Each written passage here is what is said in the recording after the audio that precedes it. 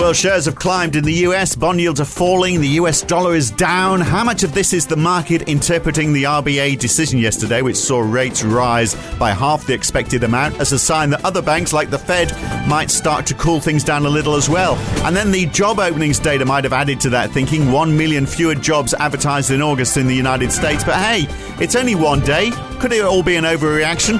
We'll look at that today. It's Wednesday, the 5th of October, 2022. It's the morning call from NAB. Good morning. Well, the share market is back in fashion in the United States. It seems at close today, a 3.3% rise in the Nasdaq, 3.1% for the S&P, and 2.8% up for the Dow. The Russell 2000 up 3.9%. Actually, the biggest rise it's had since early 2021. But some bigger rises in Europe as well, with the Euro Stoxx 50 up almost 4.3%. The same for the CAC 40. The DAX up 3.8%. The FTSE 100 has gained 2.6% as well. Maybe things are getting back to normal there.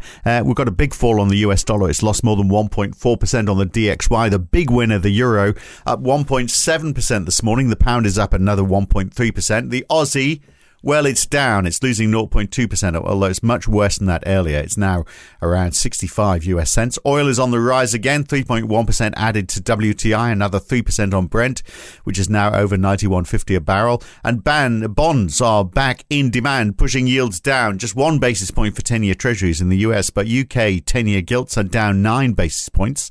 So yeah, maybe life is getting back to normal. German 10-year bunds down 5 as well. And after the RBA yesterday, Aussie 10-year yields fell quite a bit. Let's start with that, with Sally Auld from JB Weir in Sydney. So a bit of a surprise, wasn't it, that the RBA didn't go for 50 basis points, and we've seen a fall in Aussie bond yields as a result. 10 years down 17 basis points yesterday. 3-year yields down 31 basis points. That is quite a move, quite a reaction to that 25 basis point rise yesterday.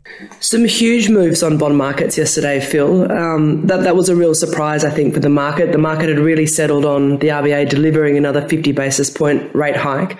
And that was basically because the data since early September has been pretty good. So solid labour market data, solid consumption data, NAB business survey still looking really good. But I guess, with the benefit of hindsight, the hints were there. We knew from the minutes of the September meeting that they did discuss doing a 25 or a 50. So they were pretty clear about saying that was what the debate or the choice was. And then, of course, the governor had made some comments in public speeches around this idea that, the closer you get to neutral, the closer you get to slowing the pace of rate hikes. And so I think in the end, there were two things going on. I mean, they explicitly referenced this idea that they had raised rates pretty rapidly over the last 4 or 5 months. But also, I think, given everything going on globally, it seems to me like, maybe there's a growing concern within the RBA that the global backdrop just warranted perhaps just a little bit more caution. And we heard yesterday, actually, the Treasurer talking about, coming into his first budget later this month, that, they are really, I guess, preparing that budget with a much weaker global backdrop in mind. So do you think, though, this is stretched beyond Australia? So, I mean, we had 4 50 basis points rises in a row, which has now been broken. And you could sort of say, well, that means the hard work's been done in Australia now, and it's fine-tuning and watching the numbers. Do you think that's the view that's been taken overseas, and people have looked and, added to the JOLTS numbers, which we'll come to in a second, and said, maybe, people are talking about, are the Fed going to pivot? Is this a contributor to central banks starting to ease off now? Because they've done it in Australia, and we're expecting that they were going to do so much more. Yeah, absolutely. I think the markets probably run with that narrative.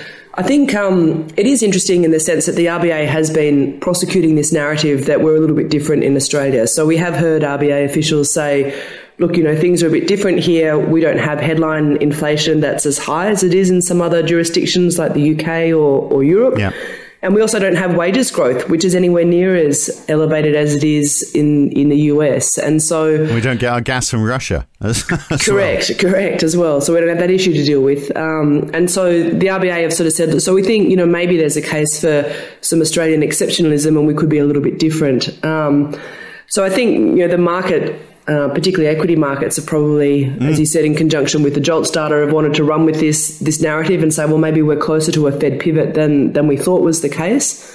But I think sounds like a bit of clutching at straws, though, doesn't it? Really, to pick on Australia, which most Americans would see as being at the end of the world. Yeah, I think so. I think that's fair, and I also think, what worries me a little bit is that it might just be a little bit too early for the RBA to be declaring that Australia is materially different to everyone else. And the next couple of months, I think, will be really important for telling us whether that narrative is right, because we do get another inflation number later this month. And then, of course, we get a quarterly wages number in November. And, those two numbers, I think, are going to be very significant in terms of, thinking about where to from here for rates locally. And of course, there were the massive moves in the share market. That's been the big move overnight, hasn't it, in the United States? 2 big days in a row now, 2 big moves. And a chunk of that has come from the JOLTS numbers, the job openings. We had a big drop in job openings, less than 10.1 million jobs available now, down from 11.2 million. So more than 1 million less in a month, which, of course, the Fed is going to like because, they like a weaker job market. This is presumably going to be an excuse to assume that the Fed won't go so hard, hence more pivot talk. Yeah, that's right. So these data, I think, are really going to put some fuel on the fire for that whole story around, maybe we can engineer the soft landing, because what we really need to do is just take some heat out of the labour market. So if we can cool labour demand without causing sort of too much disruption to the labour market and pushing the unemployment rate too much higher, then that actually opens up the scenario where we could deliver a soft landing. And so, as you said, we saw JOLTS or job openings down 10% in August, so they're now 15% off their peak. That's a pretty decent decline. Still 1.67 job openings per person, though. So it's still a pretty tight labour market, isn't it? Absolutely. And when we look at them in level terms, they're still well above pre-pandemic levels. So I don't think the job is yet done. And maybe markets have been a little bit premature to sort of rush to the conclusion that the Fed's back on track to deliver a soft landing. Fortunately, we don't have to wait too long, do we, to get another stab at this, because we get non-farm payrolls, of course, on Friday, which is the number that really everyone does pay attention to. And not just the top line number, but also the wages data, obviously, is going to be pretty important in that as well.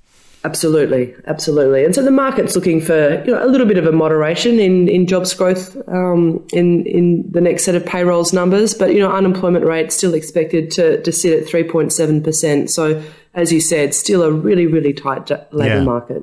And the other influence on shares, the Twitter share price is the fact that Elon Musk is now saying he plans to go ahead with his acquisition at the original agreed price of $54.20. I love that. He sort of talked it down. He sort of trashed the brand, but he's still prepared to buy it. Hey, that's Elon Musk for you. So, look, all the action has been in shares. It's been in bonds as well. But the US dollar falling away quite a bit as well. So I guess that is just that's the reaction to movement in bonds, isn't it? I think so, and I think that's just the currency market's version of jumping on this Fed pivot story that maybe the Fed's closer to pivoting than we think, and obviously reflecting just the broader risk on tone, as you said, in markets, with equities having a really solid rise and bond yields remaining sort of stable to broadly lower in most developed markets. So, I don't think there's a huge story there, but I just think it tells you that, most markets were all in sync overnight. Yeah. What are they going to do, though, if the RBNZ comes out with a 25 basis point rate hike? I mean, it's the same deal, isn't it? Markets are expecting 50. If they come out with 25, is it going to go, here's another sign for a Fed pivot? Yeah, potentially. I mean, the market's price for a 50 basis point rate hike, I think 20 out of 22 economists are expecting it today. So that'll see if that's delivered, the cash rate there go from 3 to 3.5%. So that'll take it back to where it was in 2014. Having said that, Adrian Orr, the RBNZ governor, has said recently that the tightening cycle in New Zealand was very mature and well advanced. So you would expect after the RBA yesterday, the traders will go into this meeting a little bit nervous that the RBNZ might deliver a surprise, but they've been really clear about saying, there's one game in town for them, and that's inflation. And so they've been pretty resolute pushing forward with rate hikes, despite the fact that some of the data there, have really started to weaken, and that's particularly around house prices, but also importantly consumption as well. So that'll be an interesting one to watch later today. Well, there was the quarterly survey of business opinion yesterday in New Zealand, and expected trading conditions fell to -14 in the September quarter from -12 in June. They've never had 2 negative quarters in those readings before without going into a recession. So that presumably means, we can write off the idea that they're going to go to higher than 50 basis points. But again, that could be, well, it doesn't. It could be ammunition for them going softer. But as you say, like a lot of central banks, if we have a recession, we have to cope with it. It's inflation that we're trying to compete against. Yeah, that's right. And I think in that quarterly survey, there were some hints that we are a little bit more confident that inflation has probably peaked in New Zealand, but the level of inflation still remains well above the RBNZ's inflation target. So, yes, I think that'll be an interesting one. It's not a monetary policy statement, so we won't get a new set of forecasts. What we'll have instead is just a statement from the RBNZ, and you would imagine economists are going to scour that pretty carefully to get a sense of, how close we really are to the end of the cycle. But the RBNZ was pretty early to the game, so it makes sense that, that they'll finish probably earlier than some other central banks. And so this is, I think, the game that the market's probably going to play in New Zealand, which is really just trying to gauge how close are we to the very end of the cycle. Yeah, and oil prices edging up still further. So that 1 million plus barrels that was expected to be cut by OPEC or OPEC plus later today, that seems to have morphed into an expectation of 2 million barrels a day now. You really can't fight OPEC, can you, when they decide on the price? Quite a few analysts actually predicting that oil could get back up to $100 or more. Actually, it doesn't have that much more to go, does it really? Yeah, that's right. So, this time yesterday we were sitting there, as you said, thinking that a cut of 1 million barrels was the right number, and then that suddenly doubled overnight. So that's been another good session for oil. So Brent up, a little bit over 3%. And as you said, sort of sitting in the low 90s, so not that far from the $100 a barrel level. I think the interesting thing here is that, a lot of analysts are saying that, even though 2 million sounds like a large number, there are a lot of OPEC countries who aren't producing anywhere near their quotas. So yes, when that number is decided, the actual cut in supply is not probably going to be as great as the headlines suggest. But I think this is, again, just a symptom of oil producers trying to get a sense of, what is the underlying demand out there for oil. In a backdrop that does seem, a little bit more fragile for the global economy than perhaps was the case 6 months ago. So, Sally, where does risk sit right now, given that, aside from, obviously there's a risk about, what a central bank's going to do, and everyone is obviously completely preoccupied with that. But in the meantime, North Korea is firing a missile over Japan. We've got people scurrying for shelter in Japan. This hasn't happened for years, and it went 4,500 kilometres, which the BBC is saying today is enough for them to hit Guam if they wanted to, where the US, of course, has a military base. We've got the UK's Royal Navy, which is patrolling the North Sea now, looking for any submarines that might be sabotaging the Nord Stream pipeline or other pipelines. Imagine if they found a Russian submarine, caught them red-handed. What would that do to international concerns? And then we've got Joe Biden committing another $625 million in military aid to Ukraine, bringing their total to $16.8 billion. It's war, military threats, all just bubbling along. In normal times, we'd be paying a great deal of attention to markets to be driven by this geopolitical risk. Right now, it seems like we've sort of this is all just the sideshow. The real issue is the central banks, isn't it? Yeah, I think that's exactly right. And so yesterday, when those headlines of the North Korean missile came through, it was almost like markets didn't even blink when those headlines popped up on the screen. And so I think you are right. I think at the moment it is all about central banks, and it is all about, how far they are willing to push rates and what the consequences of that might be in terms of what it means for the outlook for those big economies, particularly the US, Europe and the UK in 2023. But I feel like this whole sort of backdrop of broader geopolitical risk is probably something that markets are just going to have to get used to. I think there's a pretty compelling argument to say that this is the new normal for all of us and for markets. Sadly. Yeah, sadly. Yeah. And it does feel like, for whatever reason, we are going to be living in a world that does feel a bit more volatile from a geopolitical risk perspective, and probably also from a macroeconomic perspective. So that is, I think, in general, a more difficult environment for markets, because markets are going to have to get used to pricing in a bit more risk premium. But as you said, at the moment, it's all about the central banks and how far they are willing to push rates and how close we might be to the peak in that cycle. Why can't we all just get along, Sally? What is wrong with us, I wonder? Look, today, Germany's balance of trade numbers, and for the US and Canada as well, plus services PMIs for Europe and non-manufacturing ISM for the US as well. So there's lots of numbers today. Yeah, that's right. So I think those services PMIs will be interesting because we have seen the manufacturing PMIs quite a bit weaker. Obviously the ISM in the US disappointed on Friday night, and those manufacturing PMIs in Europe have been quite a bit weaker, and I guess that makes sense given what we know is going on in the global economy.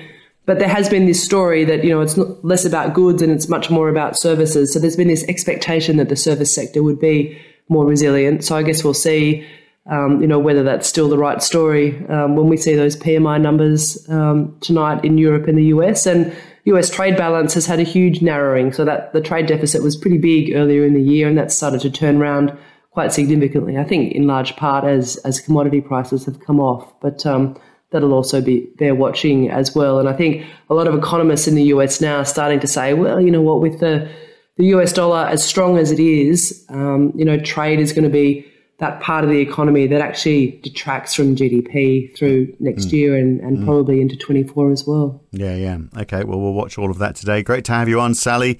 We'll catch you again next time. Thank you. A pleasure. Thanks, Phil. Bye-bye. And we know, of course, it could all come crashing down again tomorrow. You'll find out tomorrow on The Morning Call. I'll be back. I'm Phil Dobbie for now. Have a great day. See you in the morning.